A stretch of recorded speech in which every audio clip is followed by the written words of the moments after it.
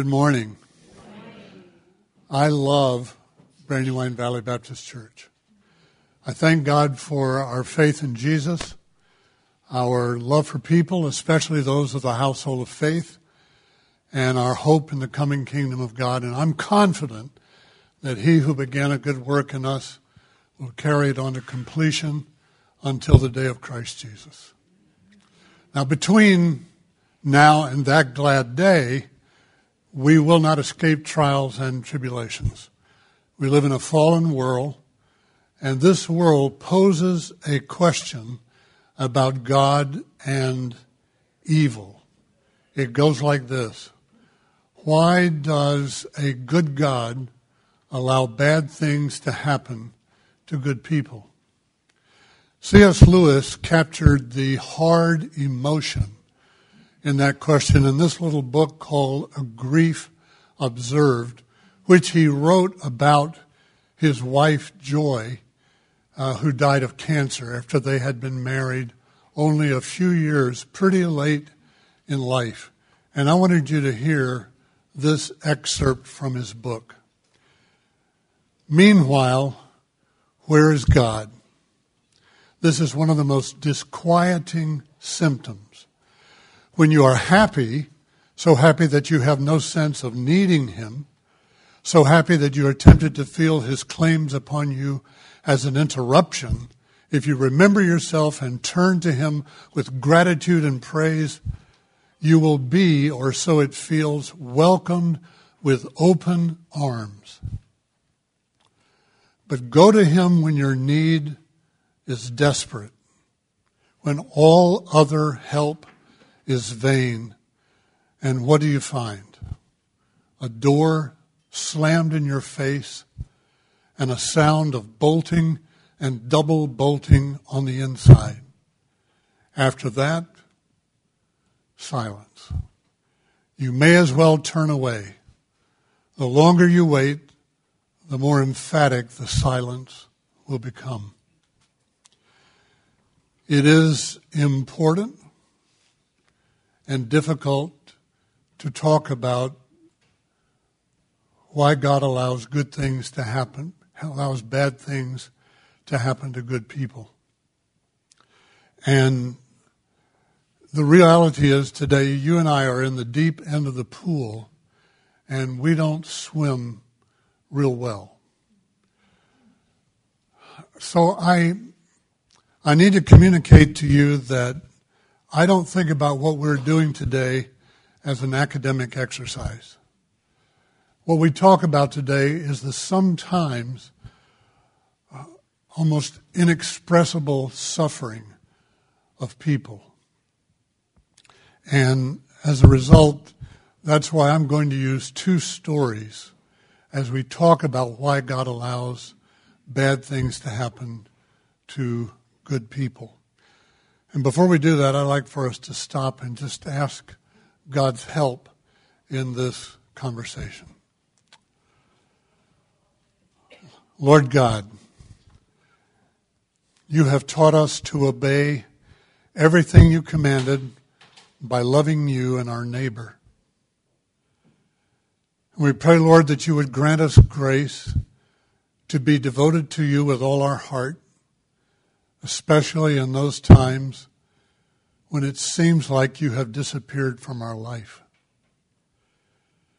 And also united to others with pure affection when they too go through those times of just inexpressible difficulty. And we ask for your help in the name of Christ our Lord. Amen. Before we started today, I had a chance to meet Lori. Lori, I apologize for embarrassing you. Would you also tell me your last name? Cunningham. Lori Cunningham. Now, suppose I go upstairs at the end of this session and somebody comes up to me and says, Pastor Bo, do you know Lori Cunningham? Knowing another person is tricky business. If I know your name, do I know you? I know the name of the mystery that's you. But several things have to happen if I'm going to explore the mystery behind the name. You have to give me permission to know you. You also need to be interesting enough and irritating enough to encourage further conversations and other experiences together, and we need time. Lots of time. The day that I say, I know you, or begin to use you for my own purposes, the mystery goes into hiding. The person remains a stranger. Now, these studies this summer on apologetics offer some of the ways, God's ways, of being interesting enough and irritating enough to intrigue us into knowing Him better. I hope they whet our appetite for the inexhaustible possibilities of knowing God. I hope also they give us a few firm footholds as we get to know Him. We're going to need them as we talk about why a good God allows bad things to happen to good people. So let's start our exploration today with a story from late summer 2011. And if you don't mind, I'm going to read this story.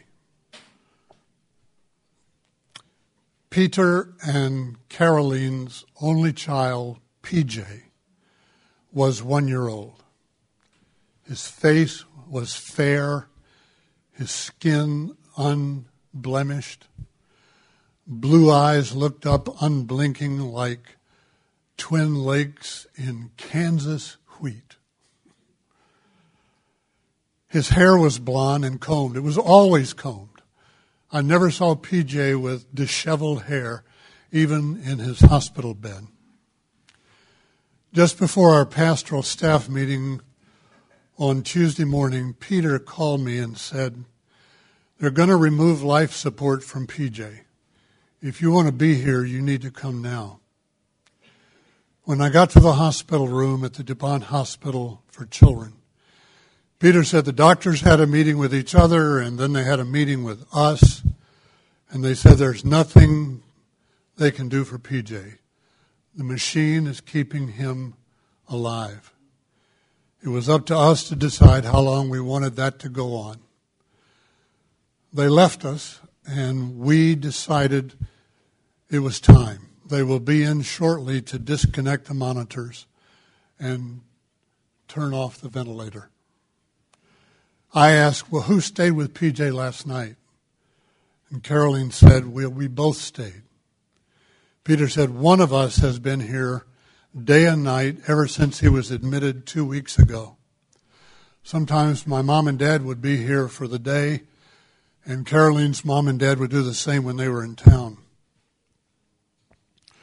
And that was their vigil, night and day, one or both by his side. They sleep with him, beside him, and the slightest twitch in his little body wakens them. Families come and go, friends come and go, doctors come and go, nurses come and go, pastors come and go, people of unidentified responsibility come and go. But mom and dad stay and watch and worry and wonder, how will this end? I asked Caroline, how are you feeling right now? I'm tired, but I'm okay. And I got to tell you, she was as gentle as the child she held. How about you, Peter? I'm okay. It's hard to sleep here, but I slept enough. Peter kept a lot inside, at least in a public setting. He looked like a hard man. But I talked to him later, and I know he was just overwhelmed. No one in that room, and there were 8 or 10 of us in the room, felt much like talking. I reached out my hand and I stroked PJ's cheek and I held his hand. Would it be okay if I prayed? No one objected. It surprised me that some people said yes with something like eagerness in their voices. And I paused a few moments, seconds, before I prayed. And I said, Lord God, Almighty and everlasting Father, you have brought us in safety to this new day. Thank you. Preserve us with your mighty power, that we may not fall into sin, for we are easily tempted, or be overcome by adversity such as the one we are experiencing right now. And in all we do, direct us to the fulfilling of your purpose. Help us to see your purpose. It is very dark right now. PJ is your child. Receive him into heaven this day. And I stopped. I just couldn't talk for a second. And the emotion just silenced me. And with some traces of emotion, I made myself go on. And you know what it's like. My voice sounded like I had something caught in my throat. And I said, comfort his mother and father as only you can comfort. Thank you for these loved ones who have provided such loving support. Through Jesus Christ our Lord, who lives and reigns with you and the Holy Spirit, one God, forever and ever. Amen. And the room was very quiet. There were tears in everyone's eyes. And my tears made me miss PJ's nurse, who had come in to the room and walked around and begun to disconnect the medical apparatus that was keeping him comfortable. And then the one that watched his vital signs with unblinking eyes. I watched her stow the cords. The ventilator still operated at full power, but PJ's little body had begun to outwit its mechanical master and to fail in spite of the steady flow of oxygen. The doctor who would turn it off now stood behind PJ, not very far from where I sat. I could see the numbers on the ventilator. Peter and Caroline allowed everyone to touch and to stroke PJ's quiet body. Some also gently touched each other. Some prayed quietly. Some wept more noticeably, but with dignity. A tenderness uncommon in the common course of human contact softened the inevitable as the unfeeling gauge registered the decrease in oxygen from 100 to 80 to 60. And then the compassionate doctor turned it off altogether. And still, little PJ's chest rose and fell in his valiant, involuntary effort to hold on to life. And then it stopped. The room grew quiet, except for tears and sobs and knowledge that an end had come. Then came a moment when the room became again as quiet and still as the child on the bed. Caroline moved first. She handed PJ's body to Peter and stood up And it gave all the rest of us permission to breathe again and to move around. Peter gestured to his mom to ask if she wanted to hold PJ. She did. We all did. One by one.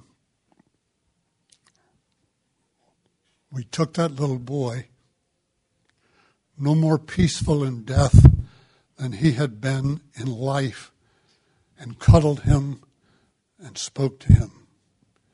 I felt honored to be included in their circle of sorrow. The last person handed PJ back to Peter, and what happened next was unlike anything I have ever seen. Peter laid PJ's body on the bed and removed his blanket and all his clothing. I just watched. The child lay on his back, naked on the bed. Peter walked over to the sink in the room, took a washcloth, dampened it, and walked back to the side of the bed nearest the window, and he began to wash PJ's body. He washed every square inch of it. He never spoke, but went about his task like the high priest of his family that he was. I still remember that man's tenderness as he bade farewell to his only son, stroke by deliberate stroke. No doubt it helped to give him closure, but his act transcended self-help. Like all priests, he acted on behalf of everyone else in the room, doing for them what they did not think to do or dare to do. The moment was holy. The room was holy. Peter laid PJ back on the bed, dressed and cuddled him, kissed him, and walked around the foot of the bed toward the door. Caroline kissed PJ one last time. They all filed out, wordless. I gave Peter and Caroline a hug in the hallway and said I'd be in touch in a day or two about PJ's memorial service. Even in our sleep, memory, which cannot forget, falls drop by drop upon the heart until even in our despair, against our will, comes wisdom through the awful grace of God. Since the days of Abraham, God's people have been accumulating wisdom about God's relationship with evil and the pain it causes. Both natural evil, like PJ's disease, and moral evil, like the Holocaust.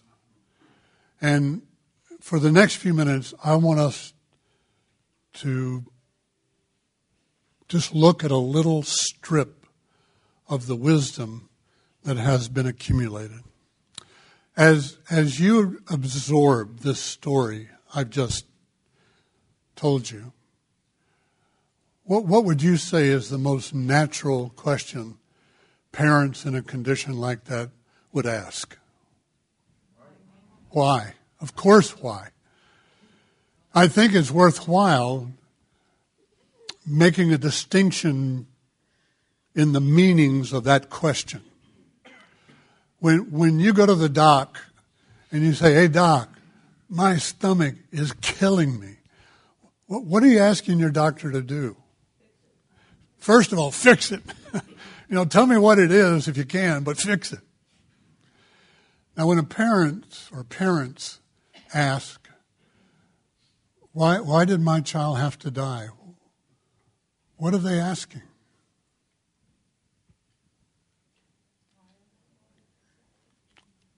They're asking why in the sense of, what purpose does this serve? What is this for? I'll tell you, in PJ's case, it was agony.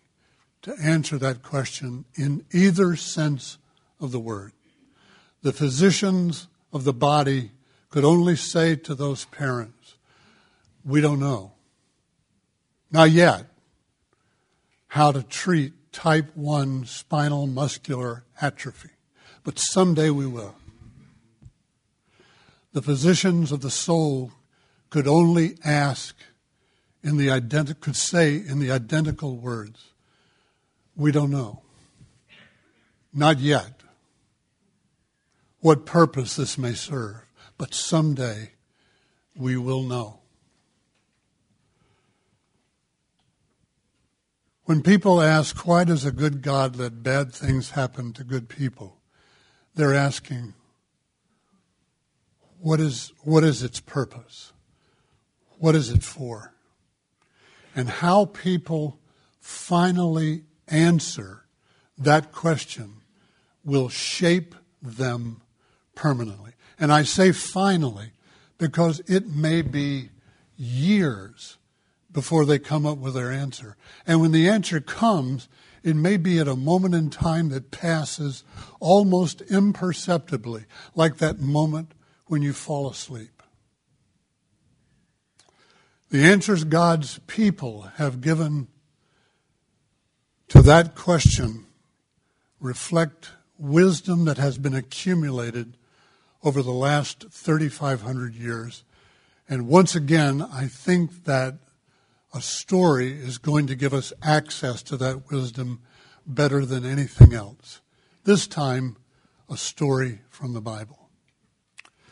It's the story of Joseph, and if you have your Bible, I'd invite you to turn with me in the Bible or on your device or whatever you've got or in your vast memory, Genesis chapter 37. And I really hope you'll bring your Bible every week, but I can tell you in 2 weeks, when I'm responsible to stand here again, we're going to look at a cluster of really significant New Testament passages. And I hope that you'll have your Bible either in hand or on your device and be able to access it. Now, to give you a break from my interminable voice, I have asked some other people to help us with this story, and Daryl Friedkin agreed to read first. And Daryl, thank you so much for breaking the ice and for being willing to do this. And I think this should be on. Testing. Is it on? Okay. Yes. That's on, right? Okay. This is a story about Joseph. Joseph, Jacob's son, was not a likable guy. He was a snitch. He was his father's favorite that always endears you to your brothers, and he had 10 of them. And he was a dreamer and the hero of his own dreams. The book of Genesis plainly says 3 times that his 10 half-brothers hated him. Well, Jacob had sent Joseph to check on his 10 brothers again. Why not just send a sheep to check on the wolves? Well, they weren't where they were supposed to be, but somebody told him where to find them, and they saw him coming before he saw them. And Daryl picks up the action in chapter 37 and verse 18. But they saw him in the distance, and before he reached them, they plotted to kill him. And verse 20 reveals the plot. Come now, let's kill him and throw him into one of these cisterns and say that a ferocious animal devoured him. Then we'll see what comes of his dreams. They really hated those dreams, didn't they? 2 brothers stand out in this episode. The firstborn, Reuben, did not want his brother to die, and he prevented it. Verses 21 and 22. When Reuben heard this, he tried to rescue him from their hands. Let's not take his life, he said. Don't shed any blood. Throw him into this cistern here in the desert, but don't lay a hand on him. Reuben said this to rescue him from them and take him back to his father. And that's what they did. They threw him in the cistern. Now, Reuben never tells us how he proposed to get his brother Joseph safely back to his father. and explain to his father what they had done to him. You know Joseph would tell his father. And you know his father would believe him. Another brother, Judah, sided with Reuben, and he actually had a plan. However, his motives were far less honorable than Reuben's. Judah said to his brothers, "What will we gain if we kill our brother and cover up his blood? Come, let's sell him to the Ishmaelites and not lay our hands on him. After all, he is our brother, our own flesh and blood." His brothers agreed. And for 20 pieces of silver, the dirty deed was done. And verses 31 and 32 tell the outcome. Then they got Joseph's robe, slaughtered a goat, and dipped the robe in the blood. They took the ornamented robe back to their father and said, "We found this. Examine it to see whether it is your son's robe." And where was God? Well, how soon do you want to know? You say you want to know now. Well, of course you do. We want everything right now. Reality is not in a hurry. God is not in a hurry. And suppose our impatience causes us to miss how God, through change, accomplishes his unchangeable will. Thank you. You're welcome. Really appreciate that. You're welcome. Don Kugelberg is going to join me to continue the reading of the passage. And by the way, what do people in a hurry really want God to do? I mean, do they expect him to sprinkle fairy dust on Joseph and his brothers and make everything sweetness and light? You know, that would be the nice way to go about this. But you know, God honors human freedom. And we sow whatever we want, and then we reap what we sow, and God does not always prevent the long-term consequences of what we have done. Case in point, we're down to the end of chapter 37. Don, would you start us with verse, is it 36? 36. Meanwhile, the Midianites sold Joseph in Egypt to Potiphar, one of Pharaoh's officials, the captain of the guard. It was just one more transaction in the human trafficking of the ancient world. And nobody saw God put his hand into the glove of history in order to bless his wayward children. But he was there. And now in chapter 39, if you're following, chapter 39, verses 2 through 4, Genesis shows us how God was there, starting right in Potiphar's house. The Lord was with Joseph, and he prospered, and he lived in the house of the Egyptian master. When his master saw that the Lord was with him, and that the Lord gave him success in everything he did, Joseph found favor in his eyes and became his attendant. Potiphar put him in charge of his household, and he entrusted to his care everything he owned. So Joseph's fortunes have taken a turn for the better. And in these 3 verses, 2 through 4, the writer goes out of his way to say 3 times that this was God's doing. And would you read verse 3 again? Because it summarizes this. The Lord was with Joseph, and the Lord gave him success in everything he did. Yes. However, it didn't last. It did not last. More evil befell Joseph. At the end of verse 6, how does it describe Joseph? Now Joseph was well built and handsome. Ooh. Well, one of the heads that handsome face and figure turned was Potiphar's wife. Listen to verse 7. After a while, his master's wife took notice of Joseph and said, "Come to bed with me." Now there you have a thoroughly liberated woman. And in that world, Joseph was a fool to do what he did next. Chapter 39, verses 8 and 9. But he refused. "My master has withheld nothing from me except you, because you are his wife.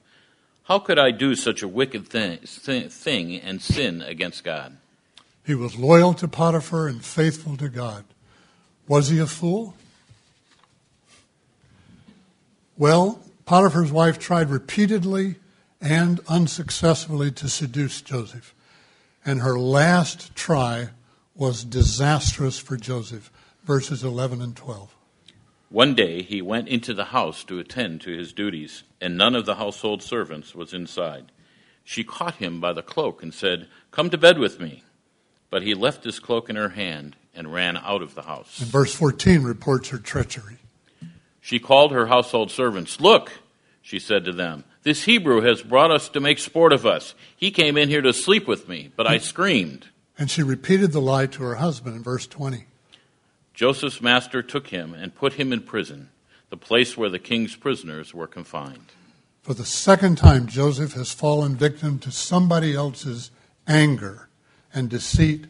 And for the second time, his world fell apart. So where's God? Well, how soon do you want to know?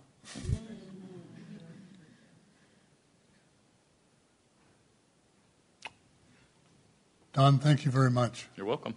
That's a tough section to read.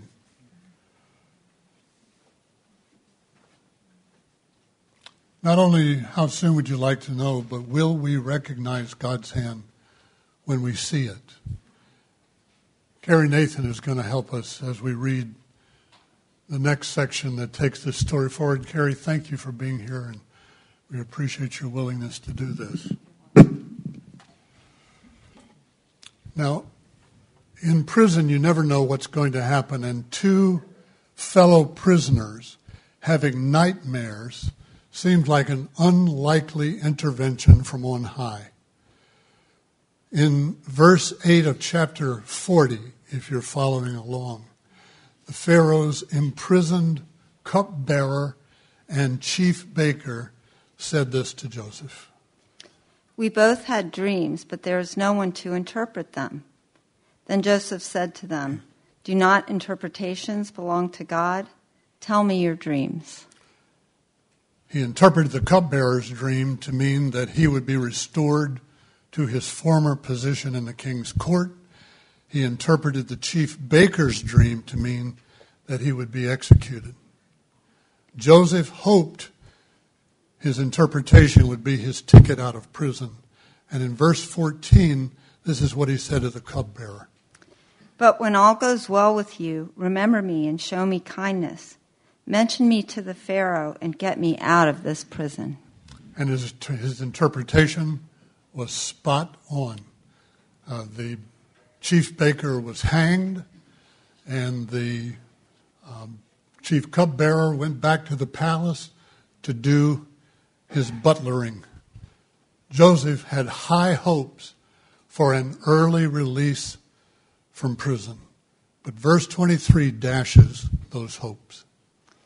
The chief cupbearer, however, did not remember Joseph. And look at the first, look at the first 6 words of verse 41 that talk about what happened. When 2 full years had passed. 2 full years. That's the kind of disappointment that would turn people against God. It must have been a bitter moment for Joseph as his high hopes turned into some very low hopes and then turned into 2 more years in jail. And then God intervened again in a way that nobody would have guessed. Genesis chapter 41. Dreams, you remember, got Joseph into trouble. Dreams are now about to get Joseph out of trouble. Verse 1, is it verse 1 through verse 4? Yeah, would you?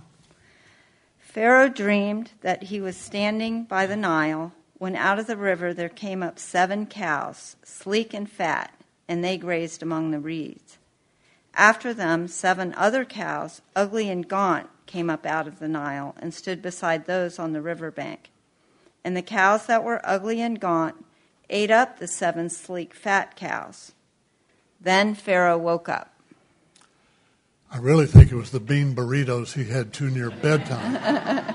But Pharaoh thought they had a deeper meaning, and he went looking for somebody to tell him what the dreams meant. And now we have a really fascinating passage that goes from Genesis 41, verse 12 through verse 16. Then the chief cupbearer said to Pharaoh, "A young Hebrew was in prison with us, a servant of the captain of the guard. We told him our dreams, and he interpreted them for us. And things turned out exactly as he interpreted them to us." Pharaoh sent for Joseph, and he was quickly brought from the dungeon. When he had shaved and changed his clothes, he came before Pharaoh. Pharaoh said, "I had a dream, and no one can interpret it. But I have heard it said of you that when you hear a dream, you can interpret it." "I cannot do it," Joseph replied to Pharaoh, "but God will give Pharaoh the answer he desires." Joseph's sufferings did not destroy his faith in God. They didn't hamper his ability to interpret dreams either. Verses 29 and 30. 7 years of great abundance are coming throughout the land of Egypt, but 7 years of famine will follow them. Then all the abundance in Egypt will be forgotten, and the famine will ravage the land. And then Joseph demonstrated some administrative wisdom by offering Pharaoh a plan to protect Egypt during the time of famine. And verse 43 shows us just how far Joseph came in a short time. Pharaoh had him ride in a chariot as his second in command, and men shouted before him, "Make way!" Thus he put him in charge of the whole land of Egypt. Thank you very much. Thank you. Worked well. Now the story could end there, and it would be a good story. But Genesis has other fish to fry. And Shannon Keeler is going to help me as we finish this abbreviated version of Joseph's story. Shannon, thank you very much for doing this. We're moving toward the end of Genesis chapter 41, and in verse 57, Genesis introduces us to the setting for what comes next.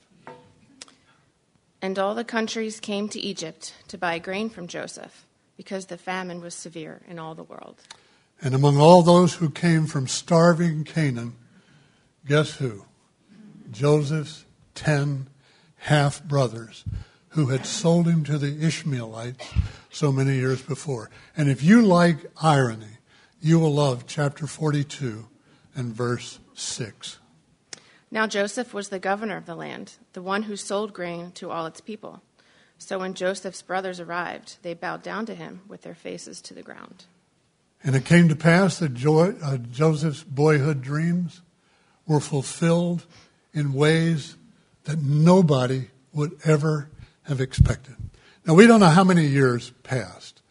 We know it's been 2 in jail plus, and probably more, but enough years had passed that Joseph had become unrecognizable to his brothers, and they present their petition for grain in chapter 42, verse 8. Although Joseph recognized his brothers, they did not recognize him. So he was going to have a good time with them, with a purpose. And he accused them of being spies.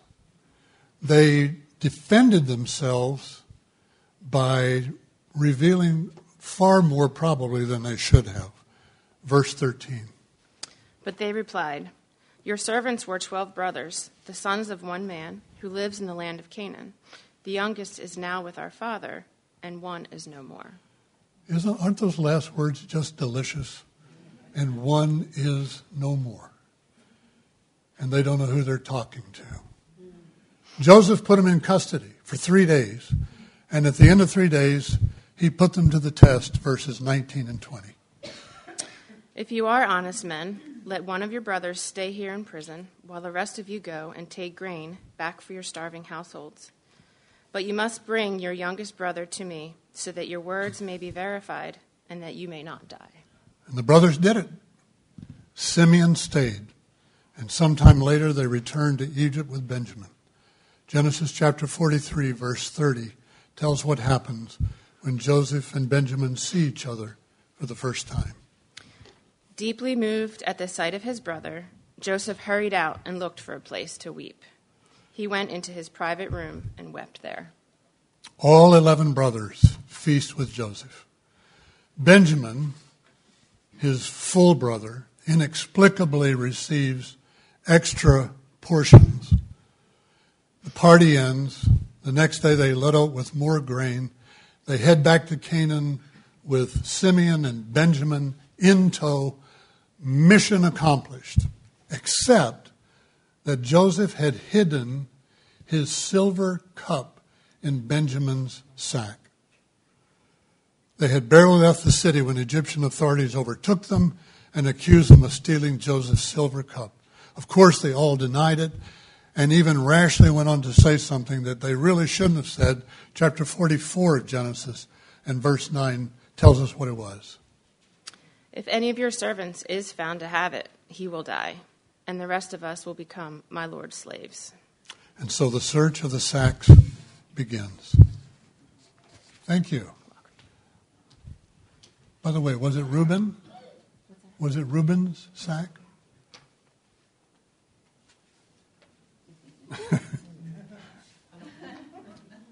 Was it Simeon's? No. Was it Naphtali? Was it Dan? Asher? Issachar? It was Levi. What? Zebulun? Gad? Judah? Could it have been him? Could it have been Benjamin? Yes. Yes. Yes. The brothers were crushed.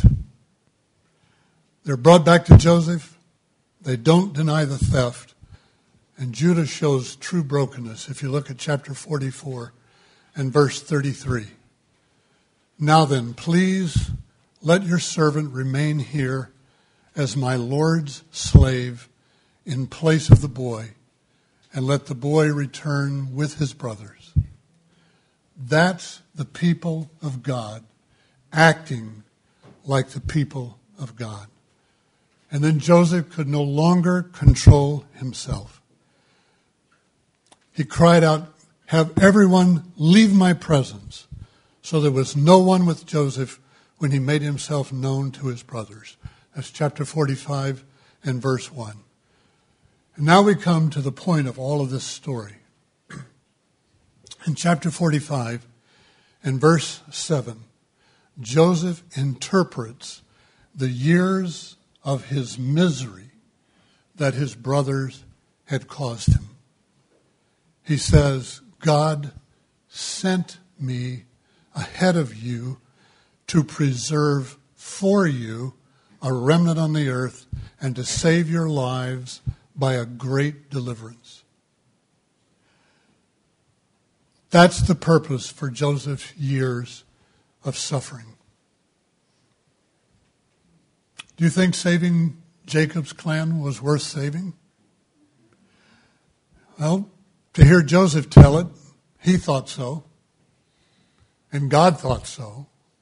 And if you think for just a minute about who was saved, maybe you'll think so too, because Jacob became the father of those 12 sons.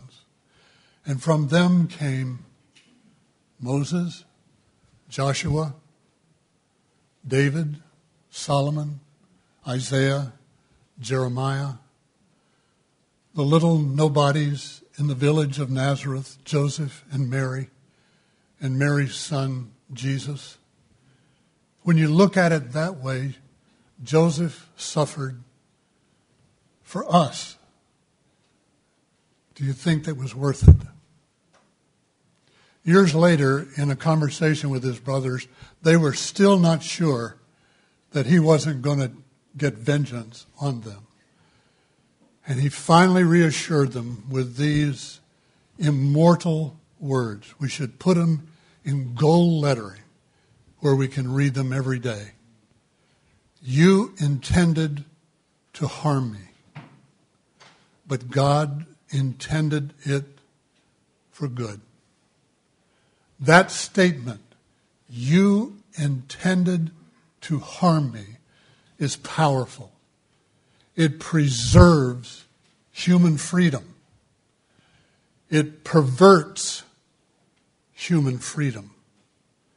But it does not prevent divine freedom from overriding evil and making it serve God's good, pleasing, and perfect will.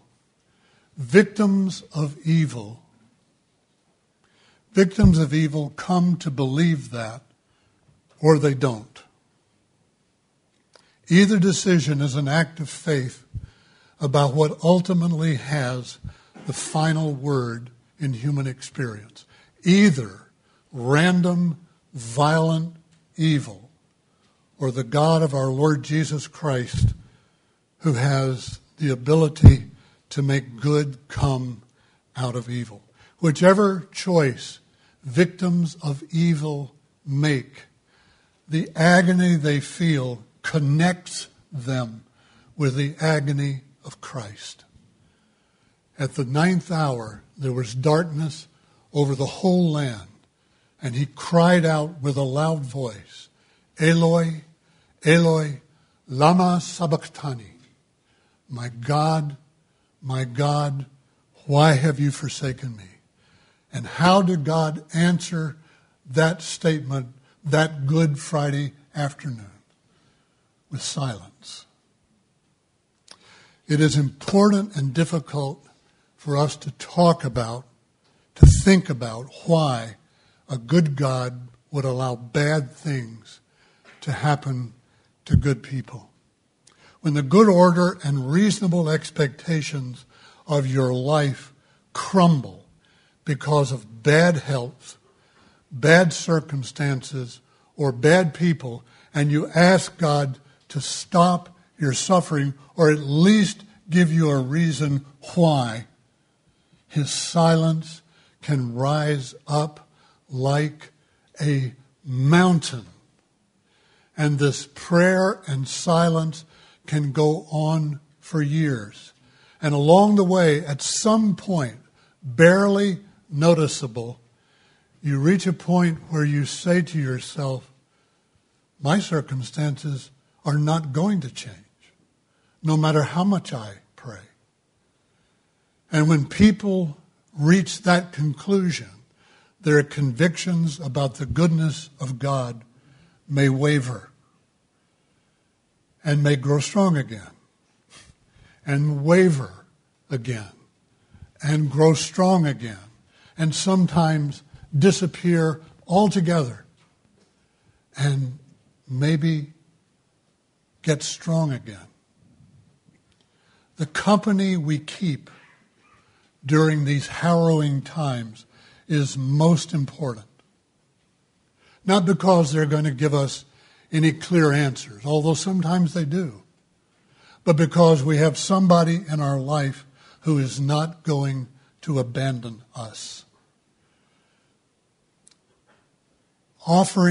Saying to a friend or a colleague who is living through some time of irrational suffering, hey, would you like to get a cup of coffee together? May be the most powerful apologetic any of us can ever offer. In those moments, over coffee, at the right moment, and you'll know the right moment, you say to your friend, do you want to tell me what you've been living through? And then listen. Listen for all you're worth. Weep together. Laugh together. You will laugh. And offer to pray. The God of Joseph and Jesus will be right there with you and your friend. In the name of the Father, and of the Son, and of the Holy Spirit. Amen. Two things.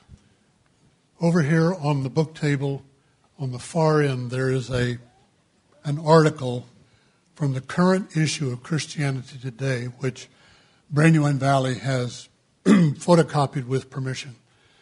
It's free to you. It is a sequel to what we've been talking about, and I think you may find it hard to put down.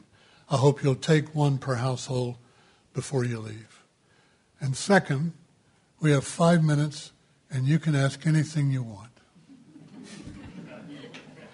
Or we can stop.